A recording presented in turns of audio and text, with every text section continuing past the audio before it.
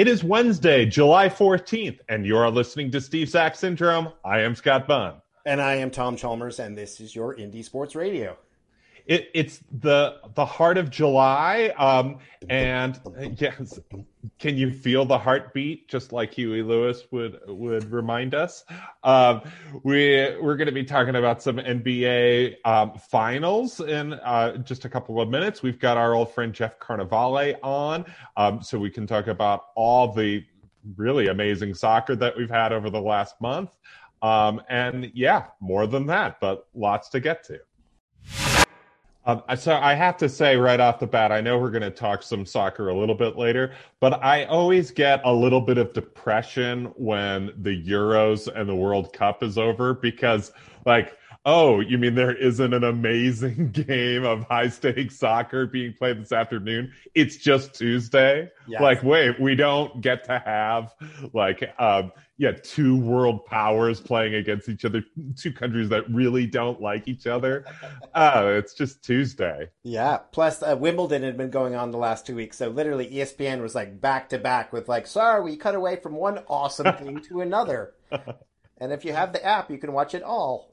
So yeah, now you're like, baseball. Baseball. And yes, as we record this, we were pre-recording this. The home run contest is happening right now. So hopefully Ohtani is sending some moonshots up as we speak. But yeah, and then we have the Olympics coming up in a few weeks. Then we'll be like really like, oh, there's sports I didn't even know existed, Yes, and now I'm an expert, Skateboard biathlon. Great. Yeah, you skateboard in a pool and then you shoot a guy. So like I'm really looking forward to the Olympics. Really a shame there can't be an audience for that this time. Really feed off the crowd on that event. But no, yeah, so much going on. But yeah, we will start by talking NBA Finals. We are at this point 3 games in, and that will still be true by the time this airs, as Game 4 will not be till Wednesday night. Yep. And with everything, I just feel like so much with basketball playoffs is one thing happens and everyone assumes like that's the only possible outcome is, what happened in the first quarter of the first game. You're like, yes. How about you let it play out a little bit? Yeah. I like your Cartman voice very much. Yeah. This goes on to, I saw this tweet today, and I made sure I captured it to read it. So wrote for Chappelle's Show, and just a really hilarious guy. And he said, the great thing about post-game playoff analysis is that they make it seem like whoever lost can never win a game again in every sport for as long as I can remember. So yeah, that's the attitude of like, oh yeah, that's never going to happen. And you're like, yeah, Giannis was incredible in game 3, but they lost the first 2 games. Like, so now it's 2-1 each time. Yeah. Yeah. So, but now it's just like, oh yeah, the Suns don't have a chance if Giannis is going to play like that. And yeah, Giannis didn't look 100% in game 1. He was a little bit closer in game 2, and he looked like a monster in game 3. But like you go back and forth with these monster. Yeah. So. Yeah, it's Phoenix Suns and Milwaukee Bucks, and hooray for some team's going to win that either hasn't won in a long time or hasn't won ever. And first 2 games in Phoenix, they are definitely with a better team, and they just the offense was working, and the pick and roll was very efficient, and Milwaukee was sort of struggling to defend that. They definitely won 10, 12 point games 1 and 2 and look like the better team. But they're at home.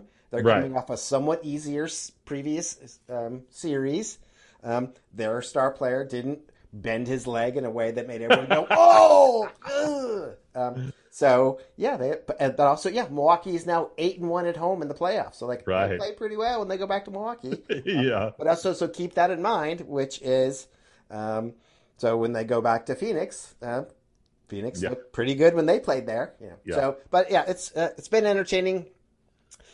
Everyone just wants to get ahead of the narrative, and everyone wants to write the Chris Paul story. And it's great that he reached the finals. And if he does end up winning, that will be a great thing at the end of a career, but it hasn't happened yet. Yeah. And then Giannis, everyone wants to make him, yeah, but he can't win the big one. And it was like, yeah, he can't win game one, but like just, Yeah.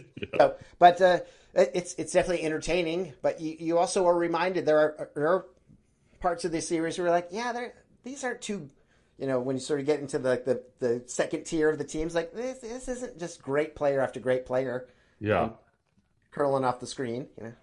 Yeah, and we did get to see some great moments. I don't know if you saw Giannis's block in game one. Again, he wasn't 100%, but it was um, similar to the LeBron James, like Yeah. chase down dunk, a lot less higher stakes than that one against Andre Iguodala. But man, it was just incredible. But then I was watching game three, and again, a game that the Bucks just had, they were just in control of from the beginning, from the opening tip. And but there was this play that Chris Paul had where he just kind of like dribbled, kind of like got Giannis was covering him, sort of had Giannis sort of off balance just slightly. And so he shifts to this one spot, hits a fadeaway. Chris Paul is maybe 5'11" if we're being, generous. And Giannis is, I don't know how tall with his extension. And so Chris Paul just has this beautiful fadeaway that goes in. And again, they're down by like 15 points. It was completely meaningless. But I was like, to make that shot, it just looked so casual in that thing and made it look so easy. And I was like, that was just so incredibly difficult what Chris Paul just pulled off. Yes, and so for me, I'm not sure who I want to win. Yeah. But it's got the chance of, yeah, let's see this go 6 or 7. Let's get to where we were with net series, where you're like, Yeah. how is this game 7 and a few minutes left, and I still don't know who's going to win? Yeah, I that's kind of where I am too. I don't really have a rooting interest. Putting my cards on the table. Like I've been watching a lot of Bucks playoffs games, so I feel like I have some investment in them in this playoffs. Where you just watch a team enough, and you're like, well, I kind of want to root for them. But yeah, there's that Wake Forest Chris Paul connection. That's kind of hard to deny. Chris Paul was wearing a Winston-Salem hat the other night in his post-game press conference. So that's pretty nice to bring Winston-Salem to the national media. So it's I think, as we've talked about in the past, rooting for the narrative, want to see really good close games, which we haven't really seen yet in this finals, and just want, like, gosh, I have never seen that before. So that's what I'm really rooting for. And Giannis does bring that. He does have a ability to, like, oh, so you're going to try to guard me close, and I'm going to cut right around you, or you're going to give me a little space, and I'm just going to charge at the hoop and make you regret showing up tonight. So that was on full display in Game 3. Yeah. So we'll see how it plays out with the rest of the series. Tom, it's not the end of the show. It's the beginning. And I wanted to ask you about Wimbledon right off the top, if I could. You can. Thanks for not burying it in the closing minutes. Yeah. And Wimbledon was again, great to watch. I did get to see a lot of it. The women's final, often, I've talked about it, in the women's tennis, you'll sort of get to a final like, who are these two players? How did we end up here? But that was not the case. Ash Barty, who we got to see here in Nashville a couple years back when she played for Australia in the Fed Cup. She was the number 1 seed. So often you'll sort of like, yeah, they're only number 1 because of points and they played so many games. So, is this really the best player? But she was fantastic. Just very entertaining. So yeah, that was not disappointing and not frustrating as she beat Karolina Pliskova, who did come out, was a little nervous, kind of stumbled to start, but found her game. And in both cases, the champions were pushed but answered. Yes. which is nice. And so, yeah, that was great. And then, yeah, Djokovic, I've talked about before, the conversation is, what do you do when the greatest player of a sport that you love is just someone that you sort of have a hard time with? But he was incredible again. So now he has won 20 Grand Slam titles, tying him with Federer and Nadal for most ever. Yeah. He is 3 Grand Slams into a calendar Grand Slam. Oh my gosh. And also he very well could win a gold medal, making it this kind of a golden Grand Slam. And so that will put him ahead in terms of all time. And there's all these things that he's very likely to do that no one has done. And he's just remarkable. He played a semifinal match against Shapovalov, who's a rising Canadian player. He's 22. He sort of broke in a few years back with this, and he played great and still lost in straight sets. I mean, he played his best game ever and still lost in straight sets. And then in the final, he plays against Berrettini, this big-hitting Italian, who managed to sort of come back and win in a tiebreaker in the first set. Same thing, played well. And then Djokovic is just, okay, but I'm not going to make any more mistakes. Right. In the third set, he made 3 unforced errors. 3. That's amazing. I mean, he's the GOAT. He's the greatest of all time. And it is funny. I've never found anything that I could latch on to him for. I know that you have a maybe stronger dislike for him than I do. I don't have anything particularly.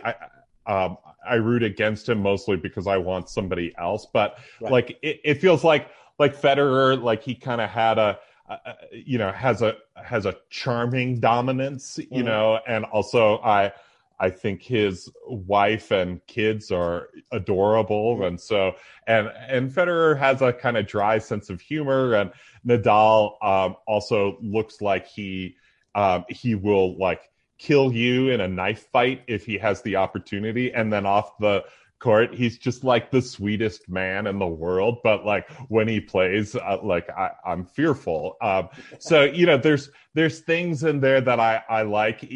Even somebody like Sampras, who I didn't love, but at least his game was just so great. Djokovic, I've just never been able to latch on to anything. Because, he's just... The most impressive thing I saw during the tournament was there was a lot of players struggling with the grass. It was slippery, hadn't been played on in a while.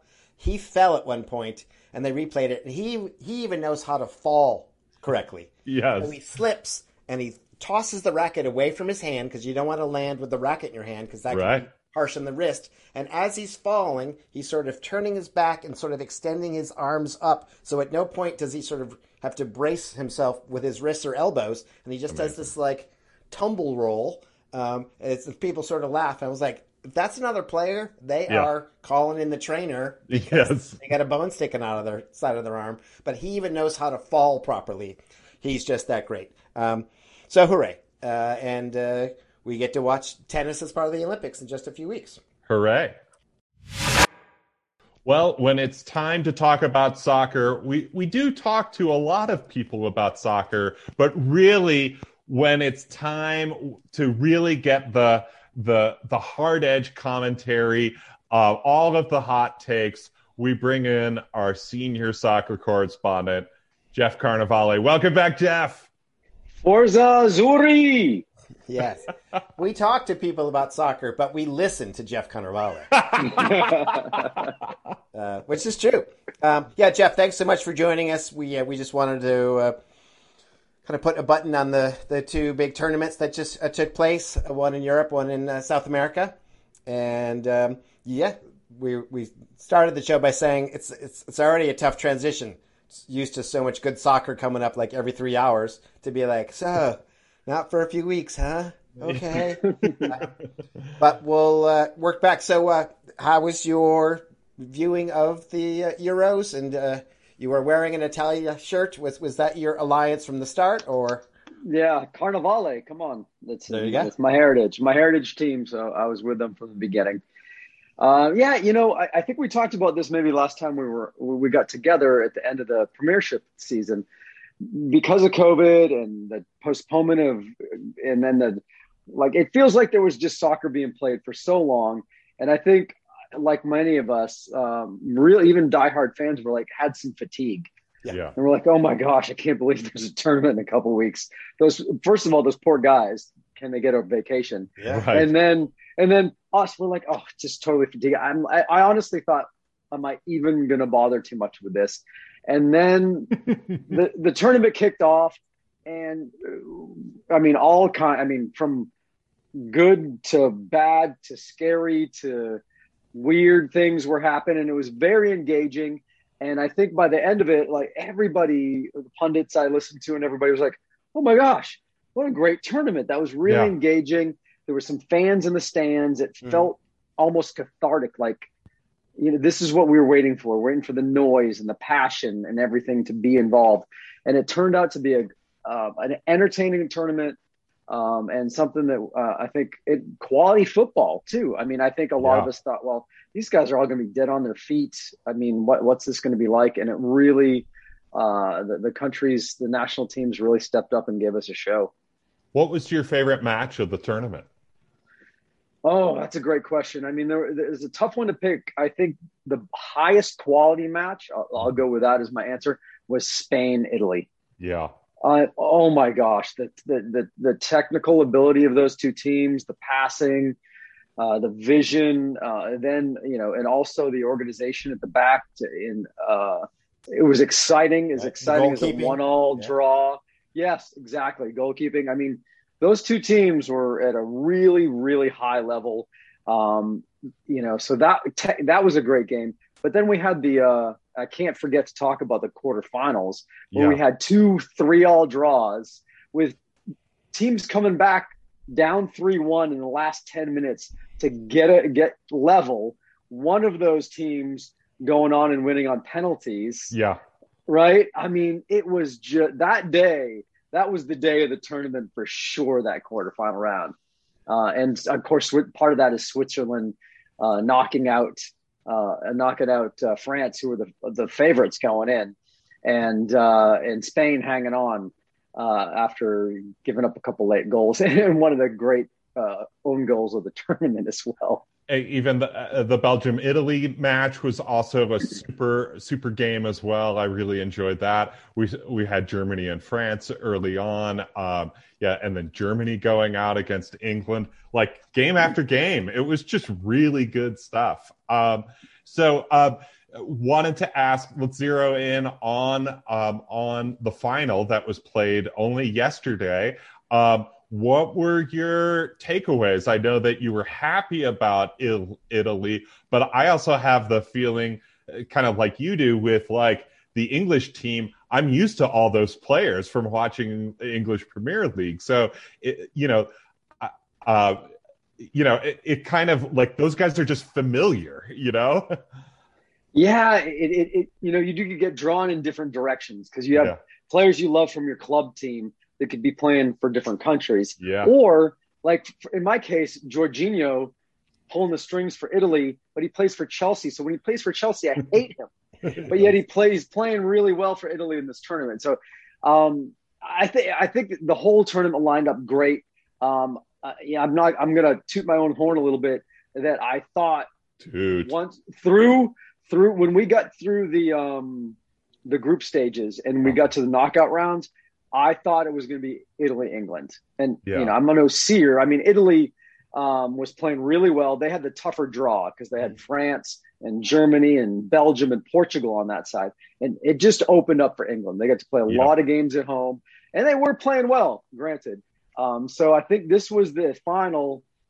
And how can I say it?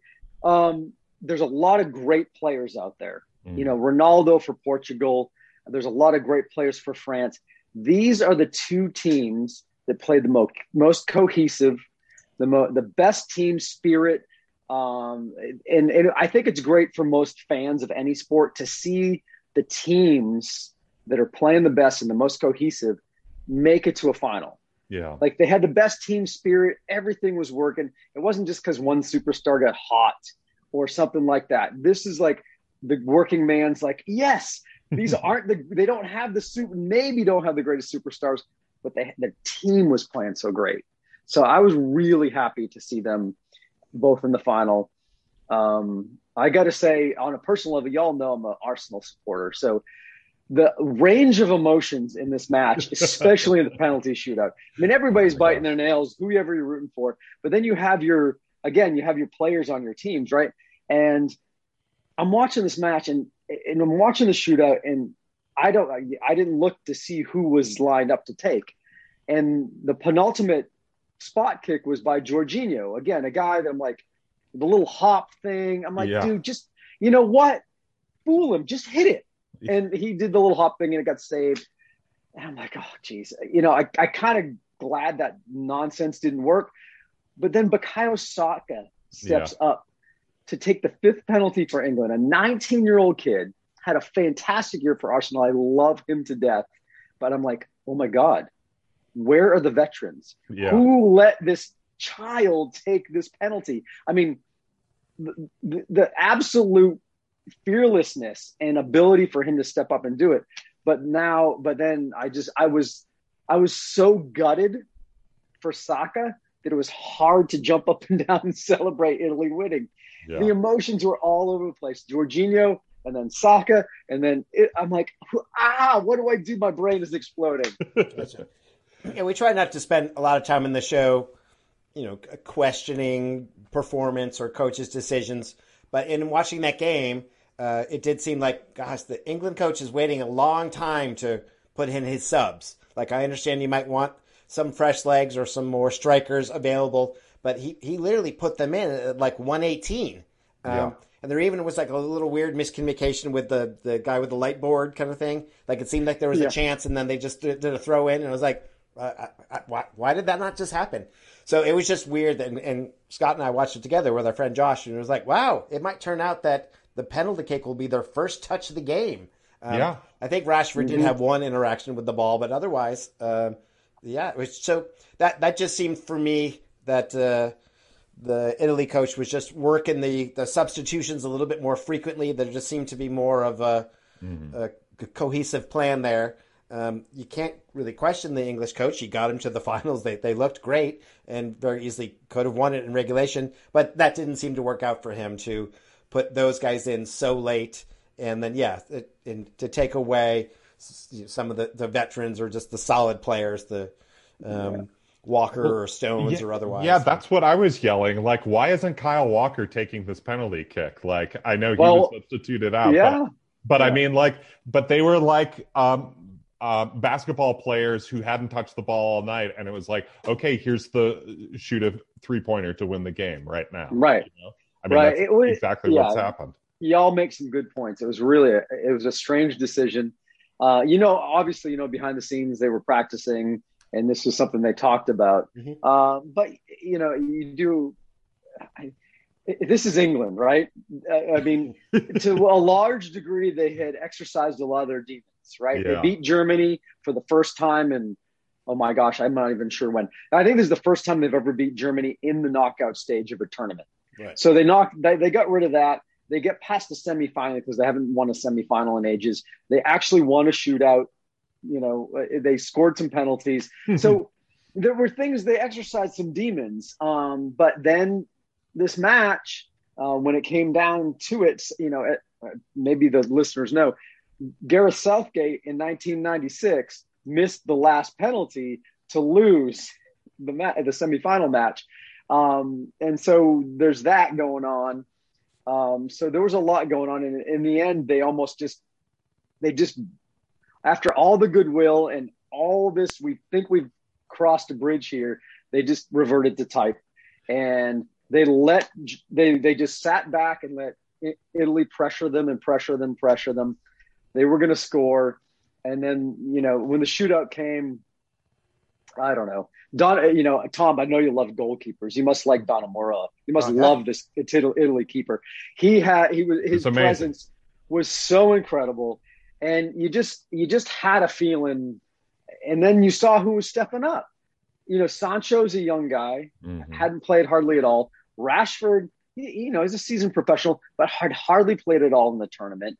And you're right. You bring him on in the 118th minute, and you go, okay, you're going to play a position you never played for a couple minutes, and then you're going to go score a penalty. Again, Southgate's his decisions were great. In general, everybody in England was like, "You're a little too conservative. Let's play a little bit more forward." And I think finally in this final, I think that was kind of proved a little bit right. He should have made substitutions earlier, and expecting those guys to be able to go in and step in and perform with no time on the pitch was just, I got to say, just a bad decision. But they're young, and the World Cup is only a year and a half away. That's right. I know it's coming right up. Jeff, I did want to ask you, putting Ian Darke aside, because we love Sir Ian. What did you think about the announcers? I know sometimes you're just like you're grinding your teeth having to listen to some of these guys. How did you think they did overall? Overall, I was okay with it. Okay. I guess Twellman for an American is okay. Yeah. I would say mostly if as long as JP Dellacamera is not involved, I'm going to at least have an open mind about it. That's great. Yeah, and as you say, the World Cup is happening next calendar year, 2022. Yeah. So it'll start a year from November. So which will be an entirely different thing in Qatar, happening in November. So it's going to be very, very odd. But we get to watch, soccer over Thanksgiving next year as well. We are back here on Steve Sack Syndrome, talking some soccer, some football. We just saw the end of the Euros 2020. That happened in 2021. One last thing about the final before we move over to some of the other football that was happening is there's this great Men in Blazers line cliche that they've done now is you scored too early. So England scored 2 minutes into the match. Our friend Josh came over to watch the game and showed up just a little bit late. And he's like, "What? I missed the goal?" And we always talk about that, like watching soccer's the worst because you run away to put the clothes in the dryer, you come back and two goals happen. And you're like, I can't believe it. I've been watching the entire thing. But scoring too early is a thing with Men in Blazers where it just changes the complexion of the game and might put one of the teams into more of a shell, make them more aggressive. What do you think about that, Jeff? Do you think it's valid? Yeah, I think there's something to that. You come out with you obviously both managers have to come out with a game plan, and neither one of them's game plan included scoring in the second minute. So England, to their credit, England did keep they dominated for the first 20-25 minutes, even after the goal. They did. That first 15-20 minutes is the worst I've seen Italy play the whole tournament. They were disorganized. There was space everywhere, and good on them for England really taking advantage of that. But you're right. Once Italy started coming back into the game, it was a little bit balanced towards the end of the second half. So, the first half was pretty, that last 10 minutes of the first half, maybe Italy had a little bit better, but you wouldn't have said. But the thing is, at the end of the first half, England had one shot on goal. Yeah. They scored it, but they only had one shot. Wow. And then the second half, obviously, Italy dominated, and it does happen a lot. You see this a lot. A team is dominating possession, starting to get dangerous, and the other team with the lead just starts slowly going back further and further and further into that defensive shell until they're not even really playing football anymore. They're doing the park and the bus thing. Even if they didn't intend that, that's kind of what happens. And then I think Tom again made a good point that Southgate maybe could have made some changes earlier to shift that momentum, bring in some more attacking players. Mason Mount was not having a great game. So bringing in Grealish, Saka, poor guy, not only didn't even play great when he came on. He had been really good starting, creating spaces.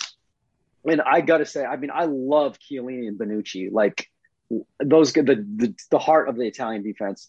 Those guys have seemingly been around forever. The grizzled warriors.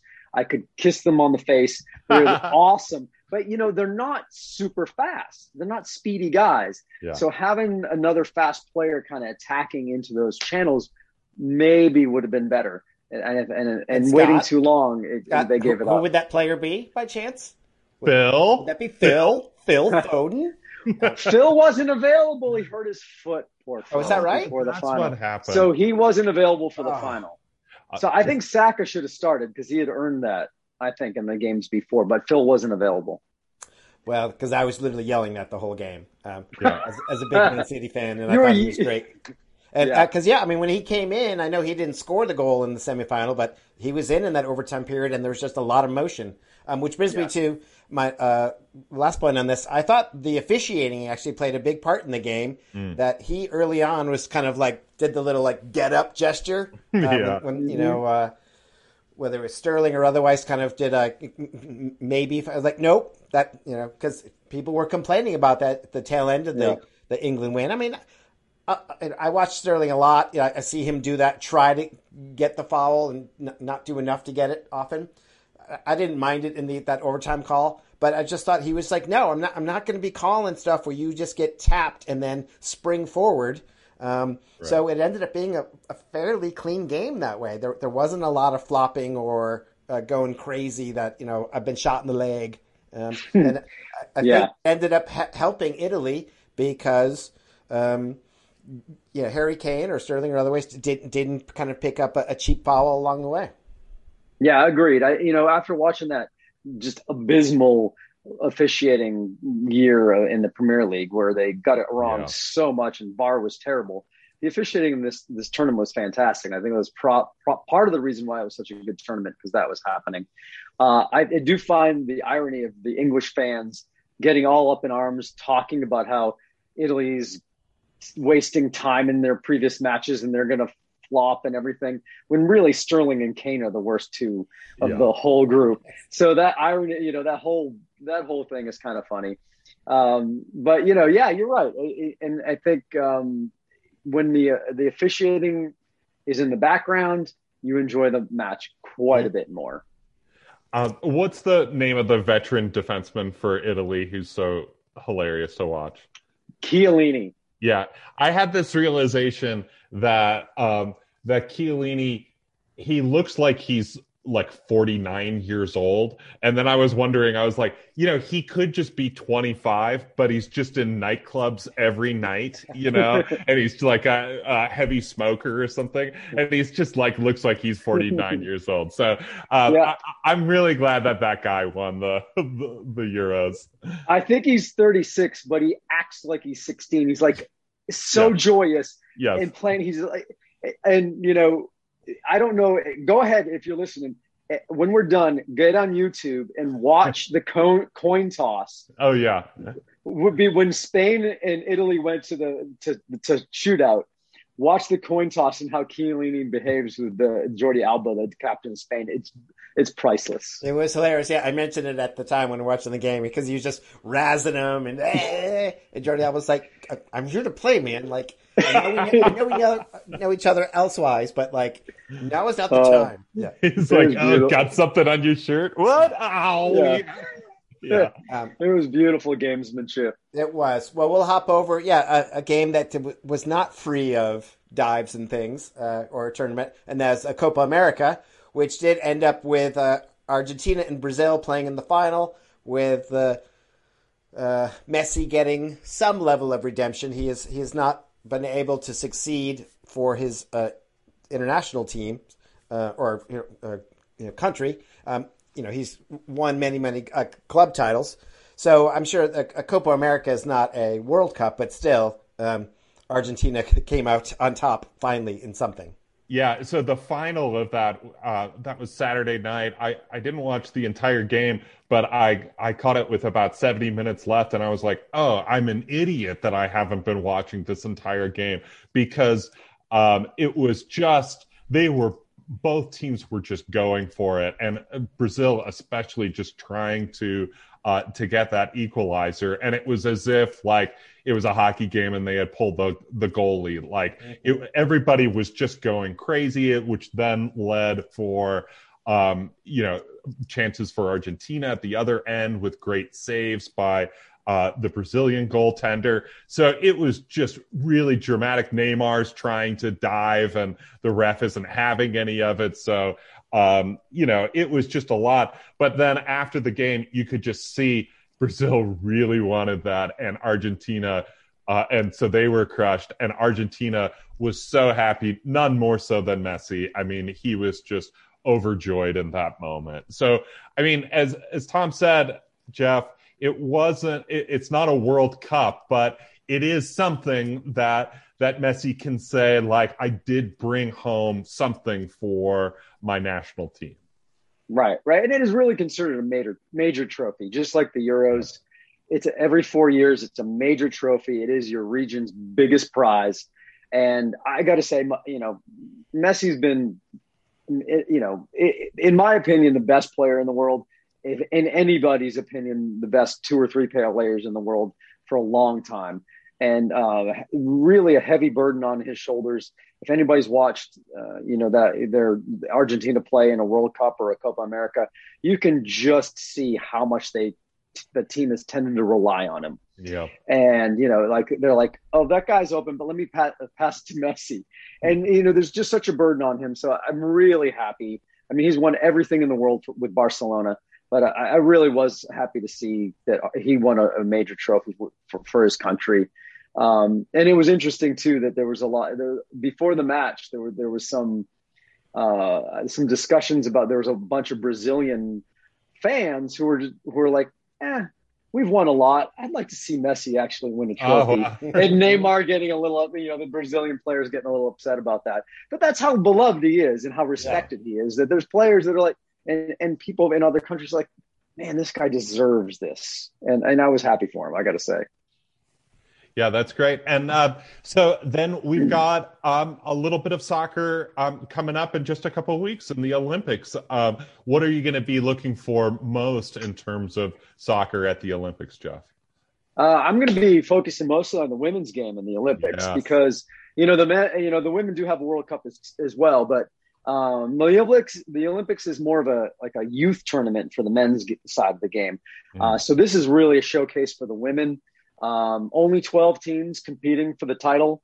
And interestingly enough, I mean, if you're looking at the world rankings, Germany, defending champions in the Olympics, didn't make it through qualifying. France, another top 5 team, isn't there. And sometimes you talk about the group of death. Yes. The U.S. has got Sweden, the 5th best team in the world, Australia, the 9th best team in the world, and New Zealand, who's 22.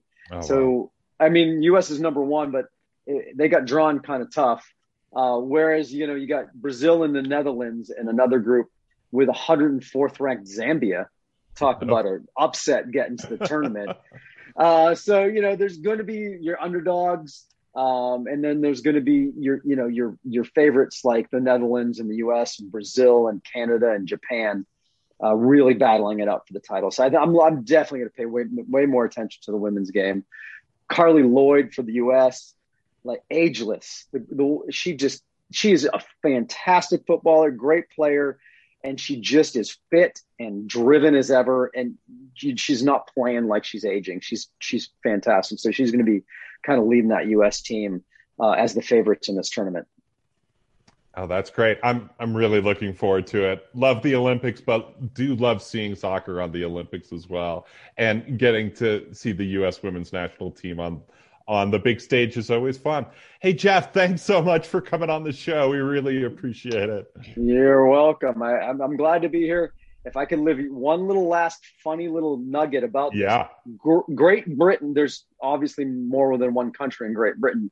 So they had an agreement in the qualifying that if one of the British teams made it, then the other, they would all play together. And Scotland and England both actually had qualified to play in the tournament. Oh. But because they had this agreement, they joined teams and they're Great Britain instead.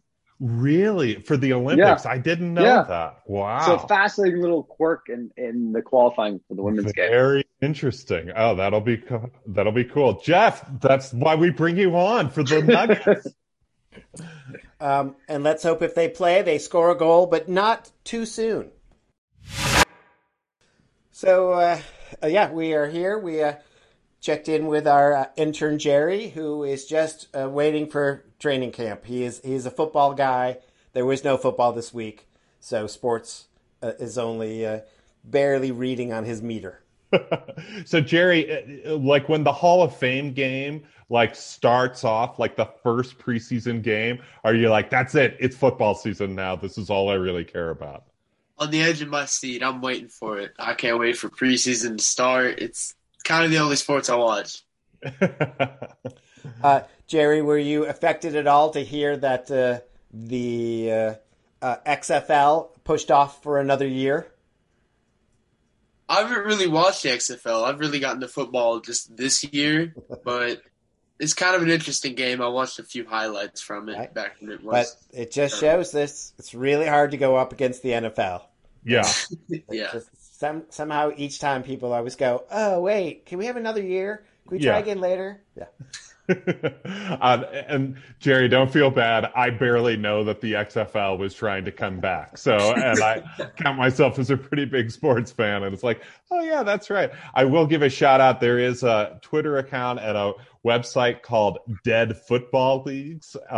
And so they cover the USFL, the World Football League from the 70s, also Arena Football League, and from the 80s and 90s. So they always have like clips or like uniforms or cool logos and everything. And I was like, has there been a website that's ever been more built for me than the Dead Football League website? So I would recommend that to anybody. We got to get those guys on the show. We do. A few other things going on this week, sort of doesn't really matter, but wow. In exhibition basketball, as we get ready for the Olympics, the U.S. team lost to Nigeria. Yeah. It was 90-87 maybe. Wow.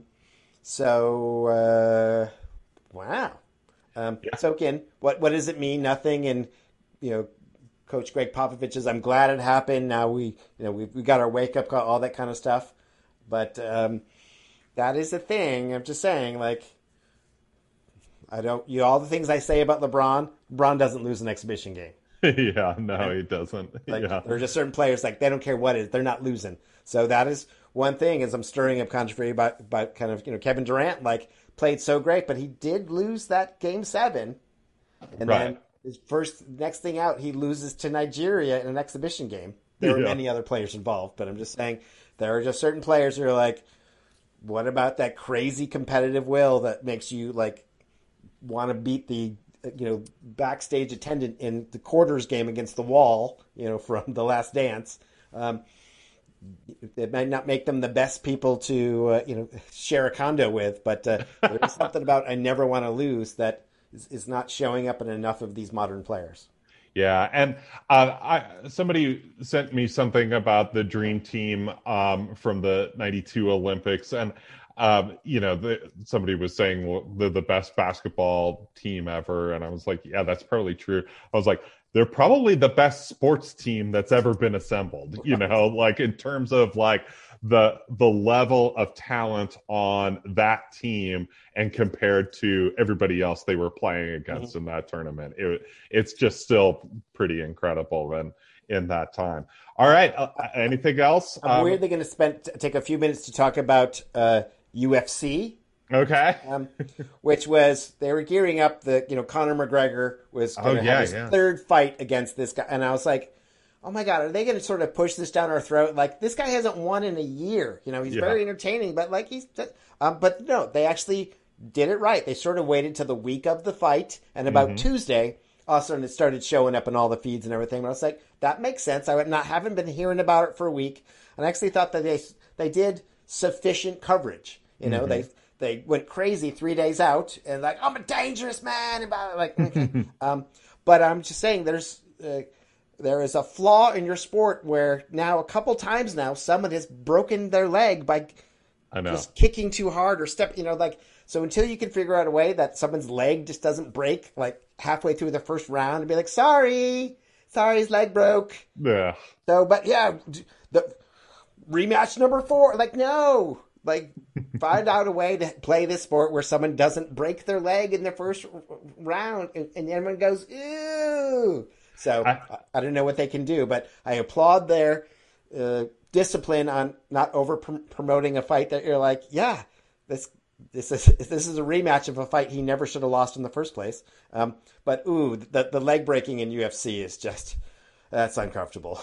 It is. There's some weird cognitive dissonance with UFC because there's all the kind of hand wringing about football and about boxing, rightly so, about concussions and CTE with those sports. But then it's like UFC is just exploding and it's gigantic and everyone's like, isn't this a fun sport? And you're like, wait, I thought we were trying to not do this, like there's a lot of tisking about boxing, but this is even more violent. Yes, all those things and all those things. So that's where we're at. But I know it's like, oh, baseball, but I'm curious. It is the all-star stretch right now with the home run derby. That is something that's fine to watch in replay. We can sort of fast forward, and then I'll catch some of the game tomorrow just to see Ohtani start and Tatis Jr. and they got enough stars to make me want to watch. Thanks for listening, everybody. We'll see you next week.